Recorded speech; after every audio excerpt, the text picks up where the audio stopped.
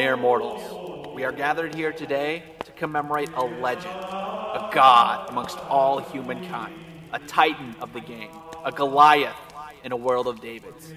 She methodically sliced and diced her opponents until nothing stood but their shame and insecurity. She wouldn't stop until she had it all. There it is. Ayoka Lee now has the Big 12 record for points in a game with 51. She got it! She got it! The NCAA record! 61 for Ayoka Lee! Ayoka Lee, get familiar. Everybody from the northeastern tip of Maine to the southwestern tip of California knows who Ayoka Lee is. The world knows about Ayoka Lee. Tonight, Blake, John, and Jeremiah honor Ayoka Lee's historic 61-point stomp against number 14 Oklahoma. Let's get it!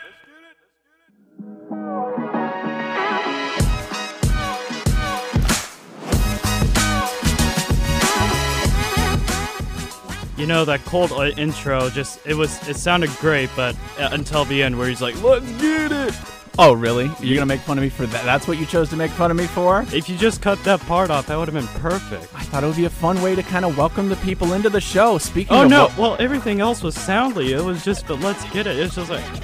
Well, I hope the people at home enjoyed the cold open. I thought that was a really fun thing to do. It was great. A perfect way to commemorate a legend, right? I mean, you're not going to see something that Ayoka Lee did like that for a very long time. For sure. But welcome everybody to the Shake and Blake Show on Wildcat 91.9. My name is Blake Crawford, alongside John Grove, the radio connoisseur expert here. How are you, John? I'm not bad.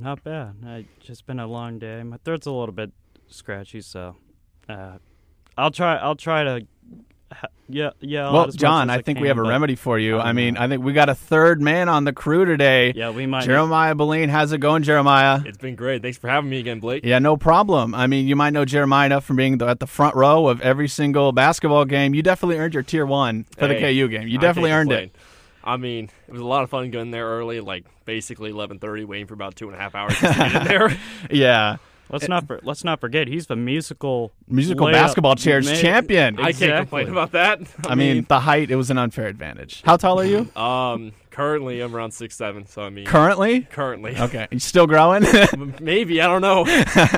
For all we know. Well, so I know Jeremiah he's the drummer in Lab A, and he comes into CJE sometimes, so I know him from there. You guys know each other for a very long time, right? Well, so it all started back in around the elementary school days. We were both part of a Parks and Rec City League for the last couple of years, and then we got to really meet each other like more often during middle school, and we were in a lot of classes with each other. Yeah. And since then, we've been great buds, hanging out here and there, and we'll try and find every way to hang out with each other, especially during the basketball games where you just yell and yell and yell. I will admit, I am a very energetic guy, and if you see me on the court, I will be like Russell Westbrook on the floor. I'm going to have my arms flailing around. I'm going to have my mouth just flailing around with all kinds of enthusiasm. You got to love it. Well, we got a great show lined up for you. Obviously going to hit on Ayoka Lee's NCAA record, 61 points against a ranked Oklahoma team. Absolutely stomped them. And then get to some sadness, talking about their game against Texas. We're going to hit a little bit of K-State recruiting, some of their coaching, talk about the baseball preseason poll and the preseason team. Then we'll get into men's basketball. Obviously, we'll touch on KU a little bit. Sadly, we'll try not to cry. And then we'll get to Baylor, where we're also try not to cry. But just a reminder that we are on Spotify. Check us out on Spotify, Apple Podcasts, Google Podcasts. Just shake the letter N and Blake. If you missed last week, we did some really fun trivia. I think John did really well. I think you got like 10 questions right. You crushed the conference realignment stuff. That was crazy. It was too easy. It was not too easy for a lot of people. Yeah. But, I mean, if you want to take your shot at it, round 2 is on SPEICAL as well as the round 1 trivia. So if you should go to SPEICAL.com and search K-State Trivia round 1 or 2 or search Shake and Blake no spaces, you'll be able to find it. And say you do. The first one's 11 questions. Second one is 15 questions. Second one's definitely a little bit harder. For round 3, I'm really going to have to amp it up. I'll have to try and get you on a conference realignment question. Conference realignment. I mean, buddy, from Texas you're going to talk some trash? From Texas and Oklahoma joining the SEC man. to Stony Brook joining the Colonial Athletic Association. Do you know what year Colorado joined the Big Six to make it unofficially the Big Seven? Ooh, that is a good Boom! wait a minute. Boom!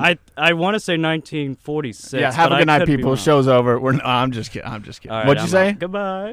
What'd you say it was? I think somewhere around like the 1940s, like 1946, but I could be wrong. I would have It was guessed 1947.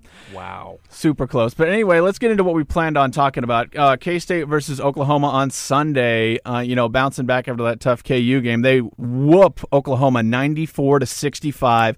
Obviously, Ayoka Lee, 61 points, 12 rebounds. I mean, along with breaking the NCAA record, which was held by Cindy Brown, who did it in 87, and Rachel Bannett, who did it for Minnesota. She also broke the Big 12 record, obviously, which was previously held by Brittany Griner, who had 50. A couple other statistics to note. Jalen Glenn, 8 points, 11 rebounds, 7 assists. A really solid game from her. Serena Sundell, 11 points, 8 assists, 0 turnovers. Serena Sundell, the only one in double figures. Yeah. Usually a point of concern. But when one person's scoring 2/3 of your points, it's almost expected. But we'll start with you, John. I mean, what did you make of the game, especially for an Oklahoma team that was a high-packed offense, really shut them down? I mean, but number one leading offense in terms of scoring in the Big 12 is Oklahoma, and for K-State shutting them down was 65 points. That's amazing, but. Going back to Ayoka Lee, the game last Sunday was easily the most ridiculous, dominant athlete performance I've ever seen at any level of K-State sporting events in the years I've been working or attending games. I mean, Oklahoma had no answers. They brought double teams. It didn't matter. When they tried to foul, it didn't matter. I mean, it was like post-practice, and it didn't show, and it was like no one guarded her. I mean, there was no amazing shots, but it was just all around. It was just all around workmanlike. I mean, it was just an impressive performance. She dusted off us Oklahoma players pretty easily. So I don't know, Jeremiah, what do you think? I feel like it's just more of the game plan itself. Like the coaches themselves, they had a lot coming into this game. Number ranked 14 in the entire nation, Oklahoma, coming to Manhattan, and I feel like they just prepared very well against this high offensive team. Like it showed, especially we had a lot of big defensive stops in the first half and second half, and like that, Ayoka Lee just dominated. I mean, you said, as an opposing coach, I would make the players watch the game. For post players, this was an absolute masterclass on getting possession early, holding possession, showing the hand, securing the ball, making a move, and scoring. For guards, it really illustrates how to throw entry passes and how much easier it is to score in the block if the post player gets the ball where they need it the most. Yeah. I mean, I think that's one of the most impressive things about Ayoka Lee that really stands out to me all the time is her hands. I mean, our guards have to give them credit as well for being able to feed Ayoka Lee like that. Some of the passes they throw, but her ability to catch pretty much anything and put it up almost immediately before the defense can really even prepare. I mean, it's truly impressive. I'm sure it's something she works on a lot, and it's really what makes her probably the best women's basketball player in the country. And I mean, maybe the best K-State athlete that's here probably right now, right side along Deuce Vaughn. Yeah. I mean, but let me ask you, Jeremiah, being in the crowd, what was it like as being aware of what kind of, like, were you guys thinking, like, how close is she to the record and things like that? Because I have a story for me and John were in the control room scrambling, trying to find what the records were. So me and like a bunch of guys of mine, we decided to go to the game crew. Like, all right, it's a ranked opponent. We literally just saw K-State dominate women's basketball against KU. So you're like, all right, let's go watch Oklahoma and see how this goes. First half was like, all right, she dropped maybe like 20 or 30. Watch her go for like a triple-double or something because I think she racked about like 8 or 7 rebounds in that first half. And then progressively the second half, we just kept looking at her like, oh my God, she's going for the record. She's going for the record. And then when she broke the Big 12 record, we were just in shock and awe, like, holy cow. It finally been broken after like, what, 20, 30 years? Like, we were like in complete shock. And not to mention the fact that we blew out a top 15 ranked opponent. Yeah, I mean, it was really impressive for. I mean, again, John mentioned how well Oklahoma does offensive. They average 88 points a game. Ooh. We held them to a season low 65. I mean, they did have some really rough stretches. They were turning the ball over a lot. They had 17 turnovers in the game, but there were some rough stretches where they missed a lot of like easy layups and stuff. And it just, I mean, if you just watch that game, you'd be like, how is this team ranked? All due respect. Especially. Yeah, but I mean, in the studio, in the control room, our boss Andy, I mean, he realized how big of an occasion this could be. We had to, scramble to look up her, the school record, which obviously, I mean, a school record in a conference game, her own school record that she broke earlier this year with 43 points. We figured out the Big 12 record was 50, and then we had to check like 4 times that the NCAA record was 60. Something to point out about that NCAA record. Rachel Banham, who did it for Minnesota, I mean, she did it in double overtime, and she made 8 threes. I mean, Ayoka Lee did it making 0 threes with like 2 minutes left in regulation. Yeah, not to mention it was like all post moves. It wasn't like just any mid-range jumpers. She made one shot outside of the paint. It was all hook shots and all layups. It wasn't like a dominance, like almost like Shaq was in the paint. It was just dominance. Yeah. But I mean, she didn't have to give up her possession to get the ball. She didn't have to go chasing for errant passes. I mean, there's the 28 assists right there. Exactly. I mean, Ayoka obviously was the one putting the ball in the baskets, but she wouldn't have gone 23 for 30, 76%, if she was catching the ball out of possession all afternoon. I mean, like I said before, it was worksmanlike. It was fundamental. And I like I've said, it was like no one was guarding her. I mean, it's just overall from my perspective, as a K-State fan who has been a diehard K-State fan for a long time, it's just crazy to see that we got one of these elite players like that are, as an athlete, we get to see them right before our eyes at our home arena. I mean, it's just one heck of an accomplishment for sure. It's extremely rare, and it's one not to be taken for granted as well. Definitely. I mean, we're going to talk about it that the team is playing tomorrow at home. Make sure to come out and support the team. But let's go ahead and hear from Ayoka Lee about breaking the record and her thoughts on it. Yeah, it's crazy. Yeah. I mean, coming into this game, it wasn't like, I don't think anyone thinks that, like, oh, yeah, we're just going to set a record today. But I think it just goes back to, like, our preparation. Like, this wasn't an easy scout. We knew it wasn't going to be easy. But we just executed so well. And it started with our defense, so, yeah. Yeah, I mean, I think she played so well, she left herself speechless. I mean, if I played that well, I wouldn't know what to say either. But, I mean, I think she hits a good point about the defense, which is something to talk about. Playing super well. The perimeter defense was really solid. Obviously, Ayoka Lee dominating offensively, but she still has the energy and the stamina to really put in work in the paint. Yeah, definitely. I mean, the defensive focus, I think, especially in that first half, you can clearly see the amount of turnovers they had forced over the course of the first, 2 quarters. It was just monsters. It's coming from, all the role players, all the young freshmen that we have that are doing phenomenal here. It's insane. And I think you can argue throughout the past few games, like the KU and Iowa State games at home, K-State's kind of dialed it back in terms of defensive turnovers in the second half. But, I mean, they did not press the brakes on anything. I mean, they kept it going against Oklahoma. And it was just all around an impressive performance. I don't know. I'm left speechless as well. It's a bad time to be speechless when you're hosting a 1-hour talk show. But I mean, it's just like, what can you say? I mean, it's truly jaw-dropping and extremely special. But on the K-State defense, let's go ahead and hear from Jeff Mitty on his thoughts about it. Thought our switches were pretty solid. I thought our communication was decent. I think our communication was better than decent. It was good. I'm always wanting more. I mentioned numerous times, I thought Jay really set the tone for us defensively, and then look at her rebounds. She's flying around with 11 rebounds today. We knew that this was going to be a game where we would have to gang rebound better. Long threes, long shots, quick pace. The rebounding margin was significant for us. So there was just a lot of really good things going on out there today. But I thought our group played to well all day, both ends.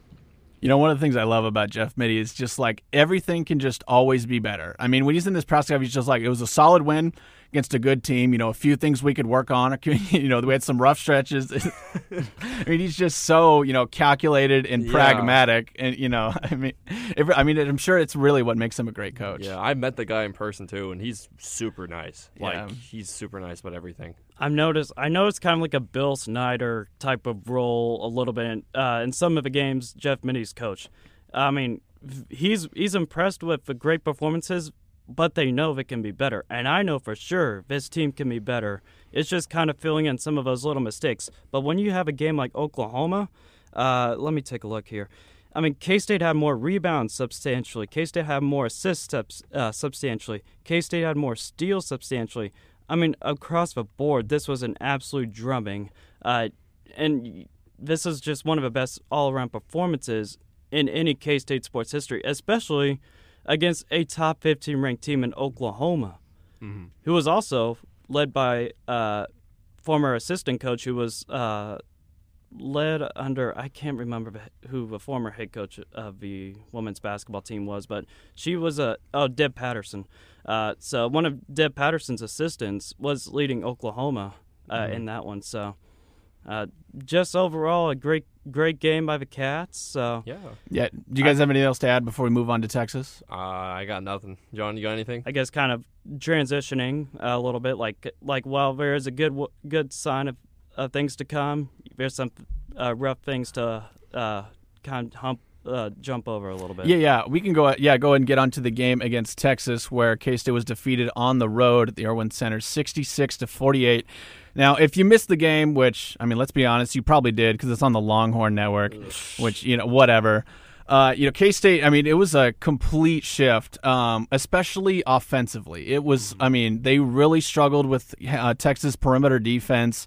Texas shot the ball really well from the field. I think they shot like 57% or something like that, and that really snowballed their defense as well because their full court press really got to us. We were really struggling to inbound the ball.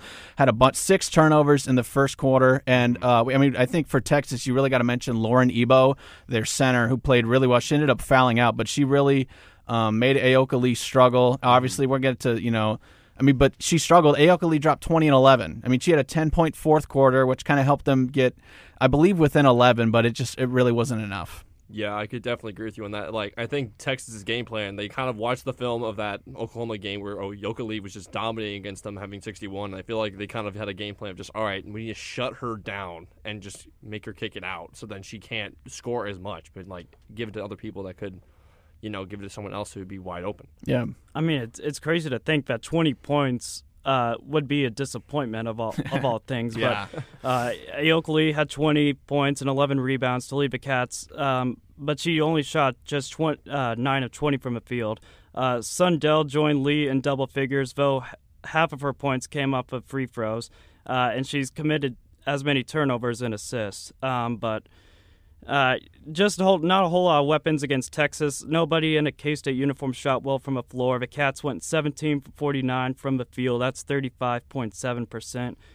If you're doing the math from at home, and just 1 of 6 behind the arc. I mean, at least they did shoot well from the free throw line, making 13 of 17 from the charity stripe. So you got some positives out of there, but just a few more beating themselves up opportunities that K-State kind of jumped on a little bit. Yeah, one of the interesting things is that they started out the game in a zone. Yeah, they actually started out in a 2-3 zone, which I think the commentators mentioned Texas really struggled against. Mm-hmm. So we're kind of going against our own thing. But I think rebounding really kind of hurt us, going into the zone. And they also found those gaps in the mid-range. They were really hitting those shots from the elbow and from the short corner. Audrey Warren was, she started out 8 for 8 until at the very end of the game on a breakaway layup with 20 seconds left. She just totally blows it to blow her perfect game, which is just hilarious. Yeah, I mean, you could have just held the ball out and gotten your 8 for 8, but I believe Texas had 3 in double figures. I mean, they were just really hot. Correction, they shot 48% from the field, so not quite as as like extreme as that, but still really solid. And if you were watching the game, I mean, they could not miss from the mid range. Yeah, definitely. I mean, they were shooting the ball lights out pretty much in that first half, getting a lot of easy shots, all these kinds of open looks for them, and just punishing us on the defensive end of the floor. Like, it even showed the full court presses were a big factor for them. I would just say, for me at least, it's just like they are just a whole defensive juggernaut that we could not overcome in that second half. Yeah, I will say, even with their, they played some extremely tight defense. I thought in the second half we made a few nice couple of back cuts on the baseline a couple times. I believe Jalen Glenn was making them to really punish that overplay on the defense. I thought that worked a few times. But, I mean, we just really couldn't get anything in the paint. Dribble penetration was just nowhere to be found. You guys have any other thoughts on it? I have noticed a little bit of a pattern with K-State, and this kind of leads to the TCU game possibly. it just kind of shows that K-State has tend to play a little bit more comfortable when it comes to the home games, and we've seen in terms of the road games already. The loss to Texas. Well, Texas is just a really good team. They could be a Final Four contender. Yeah. But Texas Tech loss was pretty head scratching and down in Lubbock. So we'll see what happens. But you can lead us into the TCU game if you want to. Yeah, I mean, I was going to quickly touch on the Big 12 standings and what happened after we lost. We now dropped down to 5th. Iowa State at the top, tied with Oklahoma at 6-2. Texas at 5-2 at number 3 in the standings. Baylor's number 4. And by the way, those teams are all in the top 18. Wow. And then K-State at 25, ranked 5th, at 5-3 right now. So obviously Baylor and Texas have a few games to play to get caught up. But I mean, after that, it's a pretty steep drop off with Kansas at 12-5. With the rest of the teams in the conference have losing records, including TCU, who are going to play on Saturday, who's 6-10, 2-5 in the Big 12. I mean, ideally, this is a good bounce back game. Get your stuff going before you play. You get a rematch against Iowa State on the road. I mean, ideally, you would think of this as a pretty good shot for K-State to kind of get back into the swing of things and kind of dominating a struggling TCU team. But I'm going to say this: Jeff Mittie has struggled against his former team in TCU, the one who used to coach. Right. The Cats have dropped the last 6 out of 8 games to the other purple team. So I don't know. We'll see what happens. But if you're in town, just come out and show some support, because I think that's going to come a long way for the girls, and it'll help definitely boost their resume for sure. The crowd was great on Sunday, which really shocked me, because I thought everybody would just be worn out from the KU game, that they wouldn't really come out. But it was a pretty good crowd, and we actually do have a clip of Ayoka Lee talking about the crowd on Sunday and how that really helps the team. Yeah, I think it was a great crowd, especially for a Sunday game, and Chiefs are in the playoffs or whatever, so just, very thankful for it. It was great. Just these past couple games coming in and just seeing the crowds we've had has been awesome, and I hope it just continues to grow. Yeah. And then one other thing we have to hit on women's basketball, obviously the big news, the NCAA revealed their top 16 seeds. K-State came in at number 16, which is really huge. And I mean, it's just ginormous, especially when we're ranked 25th, but we appear. Yeah. It doesn't make any sense to me with some of the wins we have. We have 5 losses.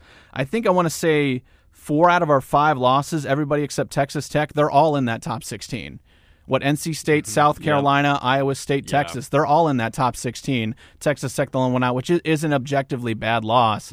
But, I mean, it's a huge sign for the Cats. And I was listening to the Aggieville Alley Cats podcast. They said it was it depends on who you talk to, but Greensboro or Wichita. To get to play in Wichita, basically host it. That would be a really great opportunity to host 2 rounds for the Cats. Yeah, definitely. Especially if we get to go to Wichita, that's an hour and a half from here. So it's everyone from Manhattan or wherever is going to be pulling up and just kind of a sold-out crowd.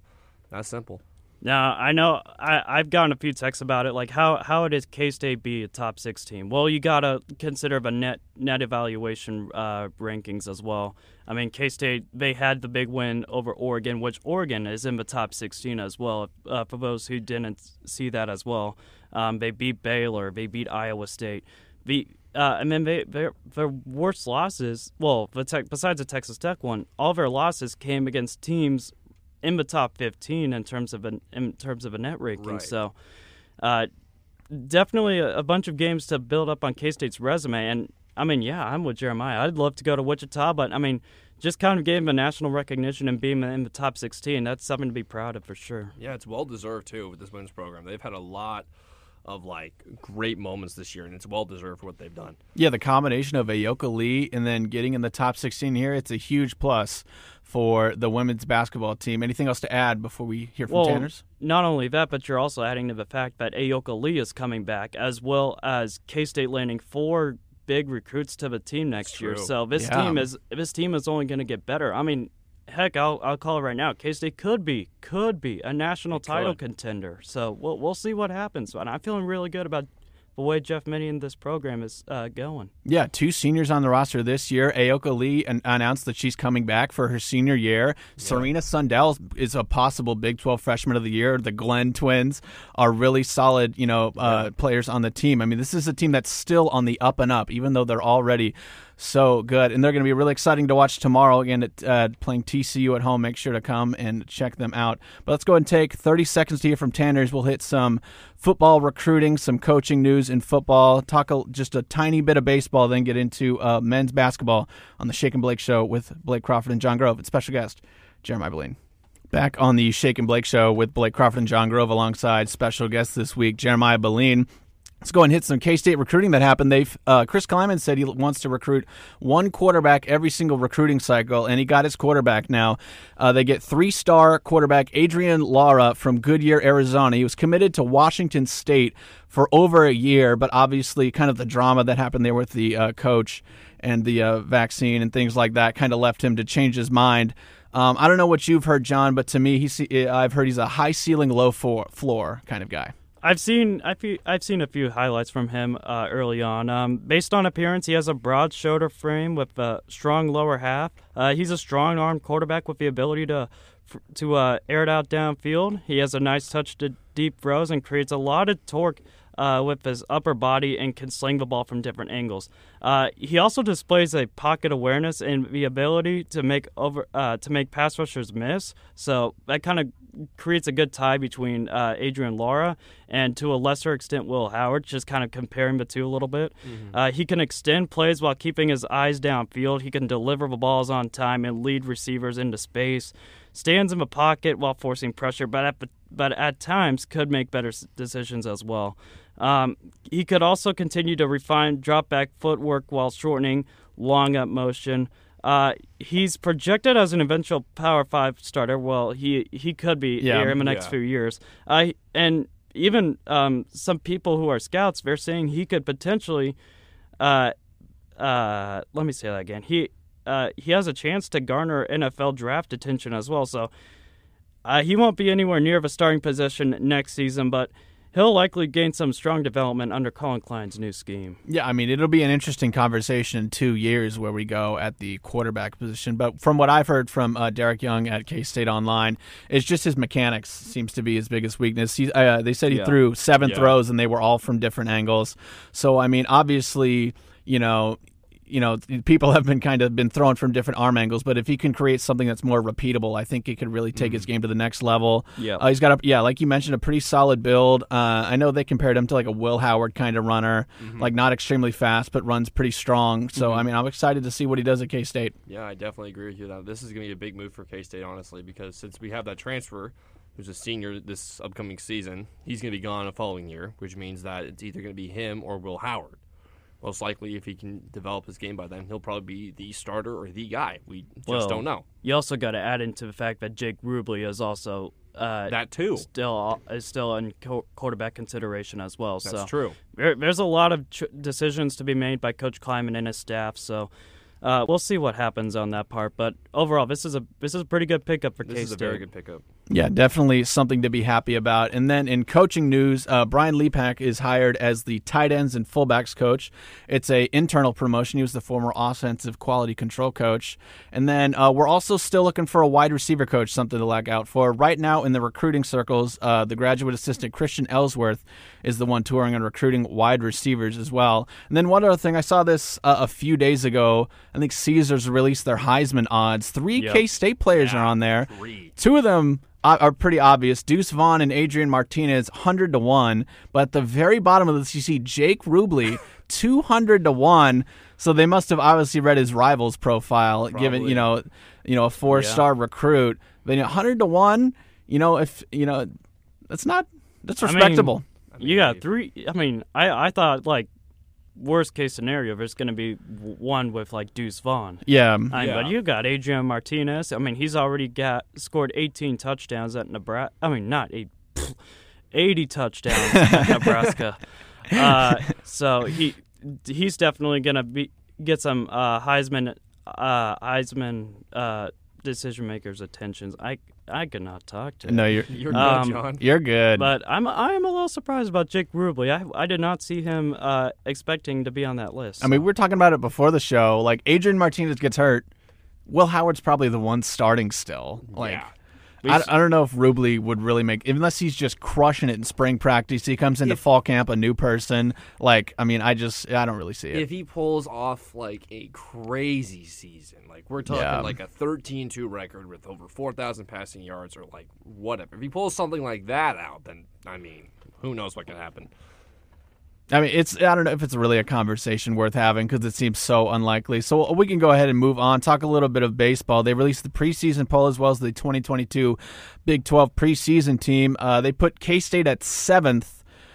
West Virginia and Kansas are below them at 8th and 9th. Again, only 9 teams, in Big 12 baseball. Iowa State not doing baseball. Up at the top, not surprising, Texas, Oklahoma State, Texas Tech, TCU, 4 pretty solid baseball teams that are probably going to be, competing for a World Series. But, it was a K-State team last year that had a pretty decent run in the tournament. Were really close to making the tournament, but they just had some pretty bad losses on the road and, just didn't have quite as many of those quality wins to make it. And then also on the Big 12 2022 preseason team, Dylan Phillips, the outfielder, is named to the team. And then one other announcement, there's an open scrimmage at Toynton Family Stadium tomorrow and Sunday at 10 a.m. if you'd like to see the Cats.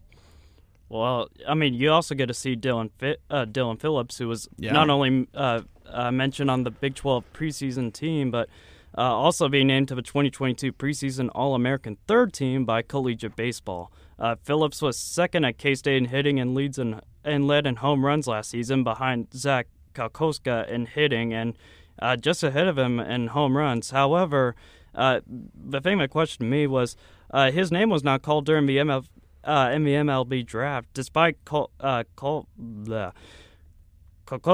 getting selected. Zach Kokoska, Kokoska. Yeah, I was going to say. That's a tough name to pronounce. Yeah, it's a toughie. Phillips had also had some time at the mound with a 1-1 record and 8 appearances and 3 starts. So if you're a huge baseball fan, if you want to see the Cats early on, I mean, do what Blake says pretty much. Just there you go. Support the Cats. Yeah, I mean, the one thing I was going to mention, we don't want to get too into it because they don't have a game for like another month, but I mean, they lost a lot of dudes. I mean, Jordan Wicks, obviously taken 21st overall to the Cubs. Cam Thompson was a big senior and third baseman. Tyler Ekberg was a huge reliever, especially in the Big 12 tournament. Carson Seymour drafted, I believe, in the 6th round. Zach Kokoska in the 10th round. Eric Torres in the 14th round. And, Dylan Phillips, Nick Goodwin, and on the mound, Colin Mercola are the big 3 guys we're going to have back this year. I mean, there's a few returners as well, obviously. But, I mean, it's going to be looking like a pretty new squad for Pete Hughes. So it should be pretty exciting. It's gonna be a big start as well. Yeah. You consider you start in Arlington in about a month or so. You got Arizona, who I believe was in contention of a College World Series, as well as Michigan, and then a perennial SEC team in Auburn. So huge opportunity for K-State to start off real strong, and I mean real strong because these 3 teams historically are really good. Yeah, definitely be good to get those wins. And then in men's basketball, we have 2 injuries we'll hit on. Then we'll hear from Tanners and talk about the KU game as well as the Baylor game. First on Selton Miguel, who had an ankle injury against Baylor. It's a bad sprain. I actually talked to him last night, and he felt that he did some walking in the water, and he can put his foot down, and he wanted to go on the trip. So, so I guess that part positive, but it looks like he's, I would say, a minimum 10 days to 2 weeks, if not. And again, we'll just have to see how it goes. And then here's Bruce Weber on Davion Bradford. Davion has a hip issue, and that's why he didn't start the other day and played minimal minutes and took himself out. We're hoping by tomorrow it'll be a little better, but he was probably half a practice yesterday. So we'll see how that goes. So after we take 30 seconds here from Tanners, we'll talk about the men's basketball team with KU and Baylor, and they're coming up in the Big 12 SEC Challenge against Ole Miss. Back on the Shake and Blake show with Blake Crawford and John Grove alongside special guest Jeremiah BELIN. It's been 6 days, but I can still feel the pain in my heart. We'll just touch on it quickly since we haven't gotten a chance to talk about it. K-State falls to KU 78-75, led 50-34 at halftime. It was the largest comeback from a halftime deficit in school history for KU. The K-State finished with only 23 rebounds. And, I mean, KU had 27 rebounds in the second half alone. It's just, I mean, plenty of chances to win still. You're up 75-69 with over 3 minutes left. It's still an extremely winnable game, even after everything that's happened. But you couldn't get anything to go our way. Ochai Agbaji got the shot he wanted, and Nigel Peck misses a deep three, and that's pretty much the ball game. We'll start with you, John. What did you make of the game? Well, I think you kind of touched on it right there. I mean, the rebounding was the main difference in the game. I mean, you're not going to win any games when you're being out rebounded by 22 times. I mean, it's just not going to slide, and especially in a conference like the Big 12, where there's going to be a lot of big guys you're going to have to deal with day in and day out. Right. But Nigel Peck had the best game of his life. Honestly, he scored 35. First K-State player to score 30 in a Sunflower Showdown game since Jacob Poland, I believe, back in 2010. Like that, yeah. He was red hot. He was red hot against KU. However, in the first half especially, but KU did a better job defensively holding him. I think he scored 8 points in the second half. So KU did I could be wrong about the amount of points he scored in the second half, but just came to show that KU's defense was a little bit too physical for this K-State team to handle at times. Ochai Agbaji was just shooting out of his mind over the last 2 games with the K-State and Texas Tech game, but he's done a great job carrying this KU team when they need to rely on a shooter especially. But I don't know. It just seems like another wasted opportunity. This is the second time K-State's blown a 15-plus lead this month, so I don't know. Jeremiah, what do you think? I'm kind of surprised. Yeah, Agbaji dropped 29 in 36 minutes against us, which is very impressive from his standpoint. Nigel Peck at 35 for K-State. But get this, in team stats, we shot better in field goal percentage with 45.8%. KU shot 44%, so it's an evenly shot distribution. KU shot 23% from 3 in 21 attempts. They only hit 5 attempts from 3. We shot nearly 38% from 3. Well, I think part of that too was with Nigel Peck. How Nigel Peck was, and I think to a lesser extent Marquise Noel, who led the Cats with 18. But right, it was just. I think it was more. It was the perimeter shooting was fine. It was just the play inside. Inside, yeah. It was just really costly offensively and defensively. Not to mention the fact that, in terms of personal fouls, KU only had 14. We had 24. That is actually one. That was a huge turn in the second half. That was a huge turn. I mean, you can blame the Big 12 refs at all, but you can't have 17 fouls in the first 4 minutes of the second half, and then you have like 10 team fouls with like 13 minutes to go in the second half. I mean, that's just not going to cut it, and you're going to get KU to the free throw line every time. I was going to say this. Marquise Noel had a monster being the second option for K-State in that game. Had it been 16. He kept us having hope. Like, he kept keeping that game as big as we could. Like, I think at one point we had like a 12-point game thanks to him for having a couple steals here and there and giving us some huge buckets. Yeah, I mean, it was Nigel Peck, obviously. It was Marquise Noel, it was Selton Miguel, nobody else. Mike McGurl took 1 shot, I think. Ish Masood took 2. Not really help from anybody else, and we really could have used that cherry on top, just that little bit from a few other people. But I wanted to touch on Nigel Peck's 35 points and where he sits in history. He's the 6th player to score 35 or more points against KU. I believe Mike Wroblewski, I don't know if I said that right, scored 46 against KU in 1962. Michael Beasley had 39 in 08. Obviously, you mentioned Poland, 38 against KU, which I believe probably is still the most points scored against the number 1 team in the country. It still is. I remember that graphic at the time that it was true. I'm not sure if it's held. And then Dick Nostman had 38 in 1952. These are some great 50s names. Fritz Snyder had 36 in 1956. That's the most 50. And then Nigel Peck, obviously, hitting 35. So he joins a pretty select group. Yeah. But it's just, I mean, it's just so sad that it wasn't enough. I feel so bad for him that he couldn't. It's just really tough. It was a stellar performance. It was wasted. I mean, there's just no other way to call it. I mean, it was a great night for him, but he just didn't have as much support, especially from the likes of the guys in the paint. Some of the players, like you touched on it like a little bit with Mike McGurl. I think at times Mark Smith could have done a little bit better as well. But I'll give Selton McGill some credit. He's had some struggles in some of a few Big 12 games that it's been of, especially the Texas Tech game, one that really comes into mind based on my perspective. But 11 points, I mean that's pretty good. And defensively, he was putting all out he could as well. Yeah. So go ahead, John. I was going to say, Selton McGill is kind of like the defensive anchor of this team. Like, he kind of reminds me of almost like a Patrick Beverly. Like, he literally is all defense, and he will literally help like any way he can defensively, and he will shoot the ball if he needs to in offense. Like, he will do whatever it takes to win a game. Like, he just needs Patrick Beverly's attitude. Exactly. He needs the attitude.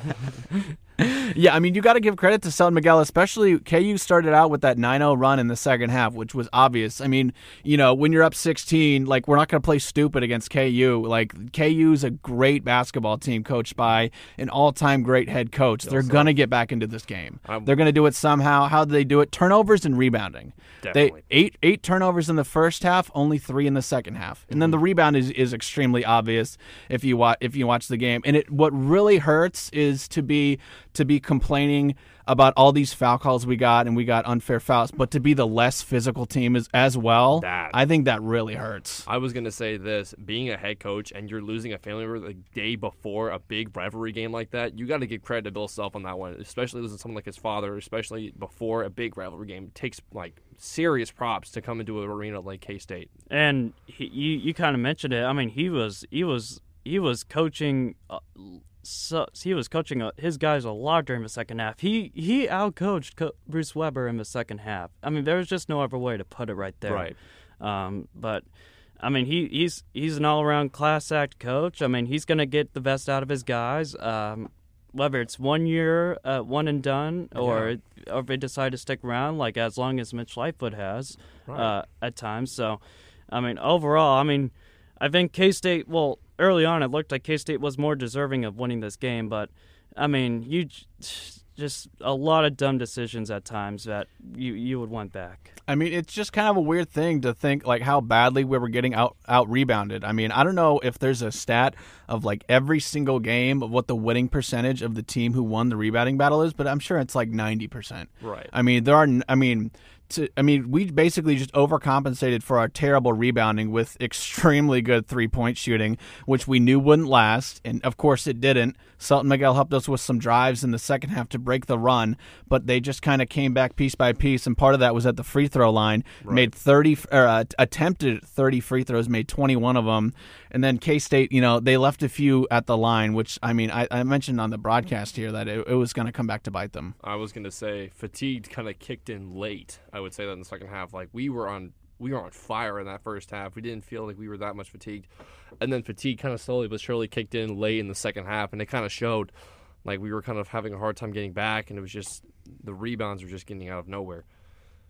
I mean, that was the main difference overall. I mean, you have to just look at that game and just say like, okay, what's the main difference in history? Like that's going to be on the record book. All right, it's going to be the rebounding. I mean, just seeing that in person. I mean, that's no excuse. I mean, that's no excuse for the type of performance that we saw right there. I mean, it just kind of left like a bad view from a fan and.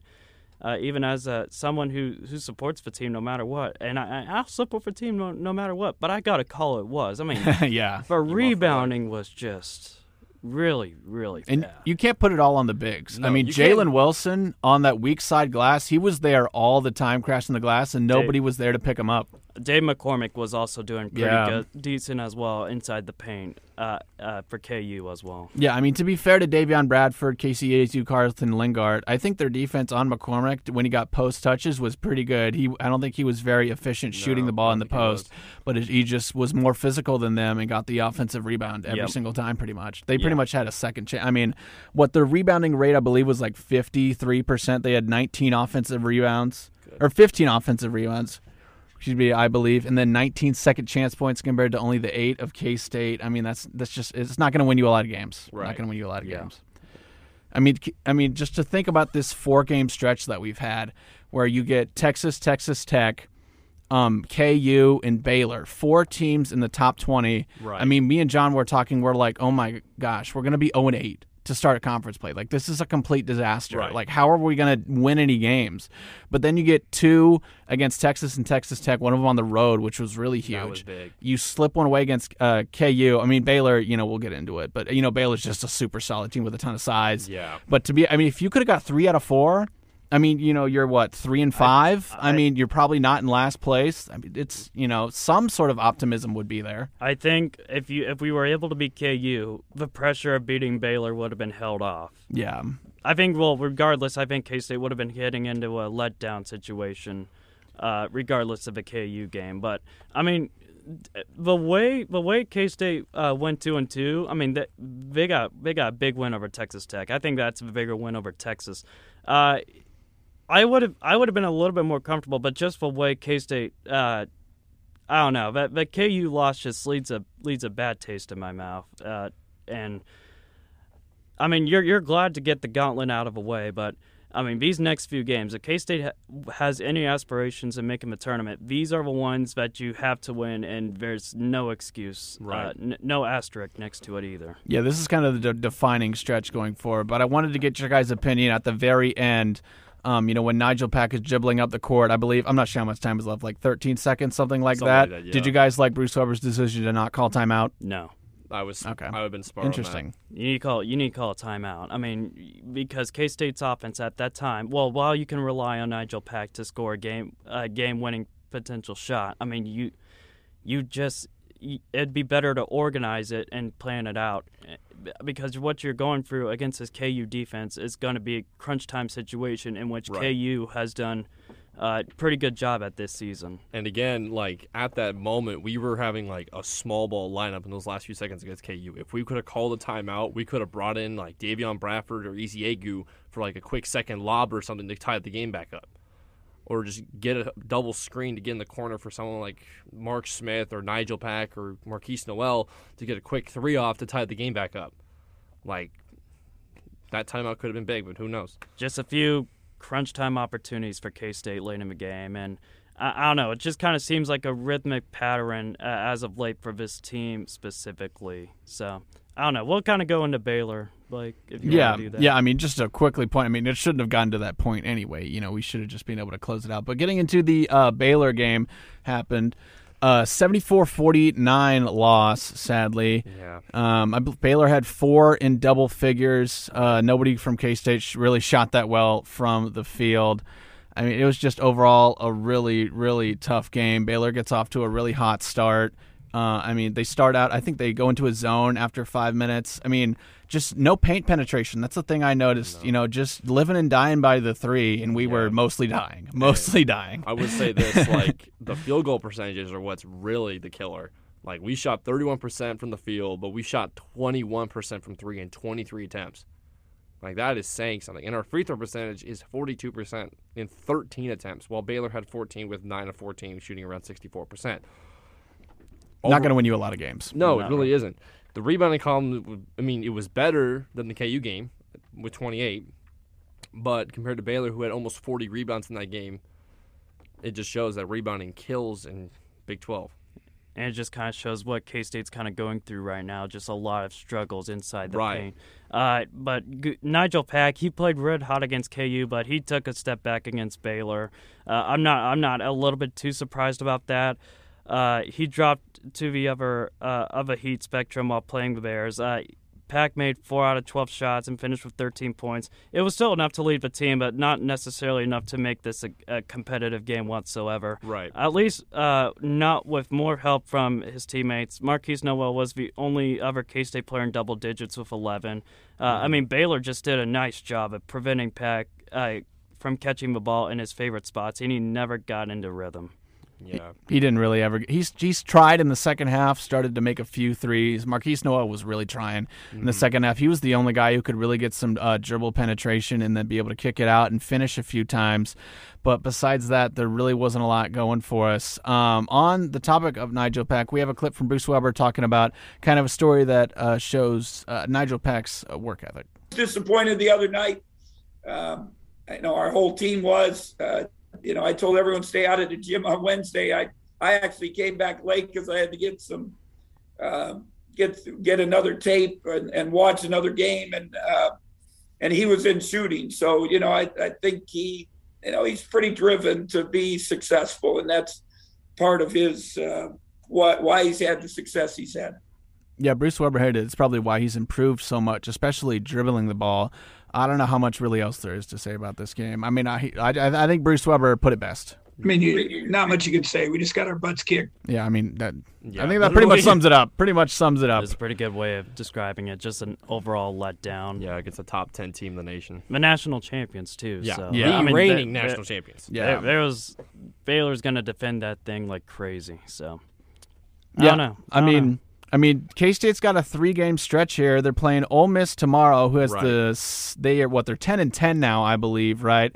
And then they play Oklahoma State February 2nd, TCU February 5th, Baylor at home, which obviously is going to be tough. But, I mean, these are 3 winnable games. Now, the good news is that not every team has Kansas or Baylor type of caliber. Right. I mean, if you want to talk about rebounding in particular, Baylor operates with a 6'8" small forward, a 6'9" power forward, a hefty 6'8", 245-pound center in their front court, while KU consists of an athletic bunch of a 6'5" shooting guard, 6'6" small forward, and a 6'8" power forward with a 6'10" center.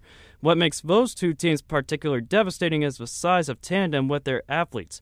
But Ole Miss has some big guys as well. They got a big 6'6" senior forward, a 6'8" power forward, and a 7-foot center, but they're not nearly as athletic. I mean, they're not as good on the glass and more susceptible to transition buckets. But don't think for a second they're not going to try and do the exact same thing like Kansas and Baylor have to attack the Wildcats in the glass. Definitely. I mean, especially with Ole Miss, this SEC challenge is going to be a big game for K-State. It's going to basically sum up the season as a whole, in my opinion, because, I mean, Ole Miss is a very good team, and if we can beat someone like Ole Miss, we could really turn the corner. Yeah, we'll go ahead and hit some keys to victory for the Ole Miss game. Then we'll go ahead and see who we think is going to win the Big 12 SEC Challenge. But I saw this on ESPN2, and I wanted to mention it, a graphic they brought up. This is the toughest remaining strength of schedule. This was as of January 23rd. Yeah, these are all the teams with the toughest remaining schedules. Texas, Oklahoma, TCU, West Virginia, Kentucky, Kansas, Kansas State, Baylor, Oklahoma State, Texas Tech. Wow. One SEC team, the rest are Big 12 teams. That is absolutely absurd. All but Iowa State. Yeah. Maybe Iowa State's number 11. I don't know. They might be.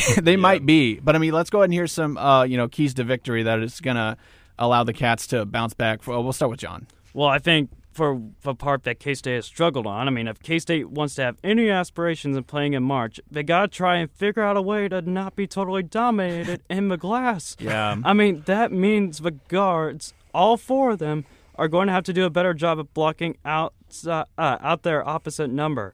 I mean, that probably means grabbing, pulling, scratching, and potentially eye-gogging. I mean, it's yeah. The good news is that it's in Oxford, so it's going to be an SEC ref crew. So maybe we might dodge a bullet or so. Yeah. I mean, at this point, if a team decides to crash the board, I mean, Bradford is just looking at his performances so far. It just seems like he's unplayable. I wouldn't mind seeing Bruce go for more of Carlton Lingard or Logan Landers. I mean, neither of them are glass cleaners, but at this point, they need to get some opportunities to prove that they can rebound. I can definitely agree with you on that, John. Rebounding is going to be one of the biggest factors in this upcoming game against Ole Miss. Another one I think is probably just open looks. Like, there's some open looks I can think of from the last 2 games we've had that we couldn't connect on.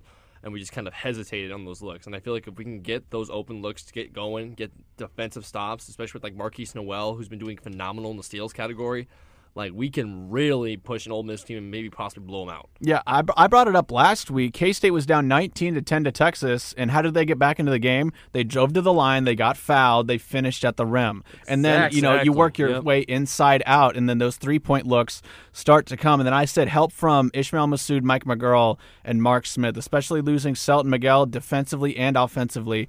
I mean, Ishmael Massoud's had a rough couple games. Mike McGurl, I mean, K-State's undefeated when Mike McGurl's in double digits. He's going to be starting now, so he's going to step into a huge role. Fifth-year senior, he's really going to have to step up. Mark Smith, we saw what he's capable of, against West Virginia, but he's kind of fallen off. We just need to, keep the course with Noel and Pack, let them run the offense. But I think we need, our supporting cast to really step up. I definitely agree with you on that. Our supporting cast will really need to step up in this upcoming game against Ole Miss, especially people with like Lingard, definitely possibly Logan Landers if Bruce gives him minutes, especially with the situation with Davion Bradford. But definitely like Ezeagu and like all these role players off the bench are going to have to step up big, especially for this K-State team if we're going to win against Ole Miss. Yeah, I mean, we have all this depth that we didn't have last year. It'd be really great depth. Yeah, it'd be great to capitalize on it and really get some productivity out of them. But let's go ahead and get some predictions about the Big 12 SEC Challenge. 10 games on Saturday. Now, obviously, everybody knows the Big 12 is the best basketball conference, but you look at these games like side by side, there's some pretty, pretty close ones. I mean, ranked LSU against TCU. You could see LSU taking that one. Oklahoma at Auburn, I think it's pretty safe to pick Auburn.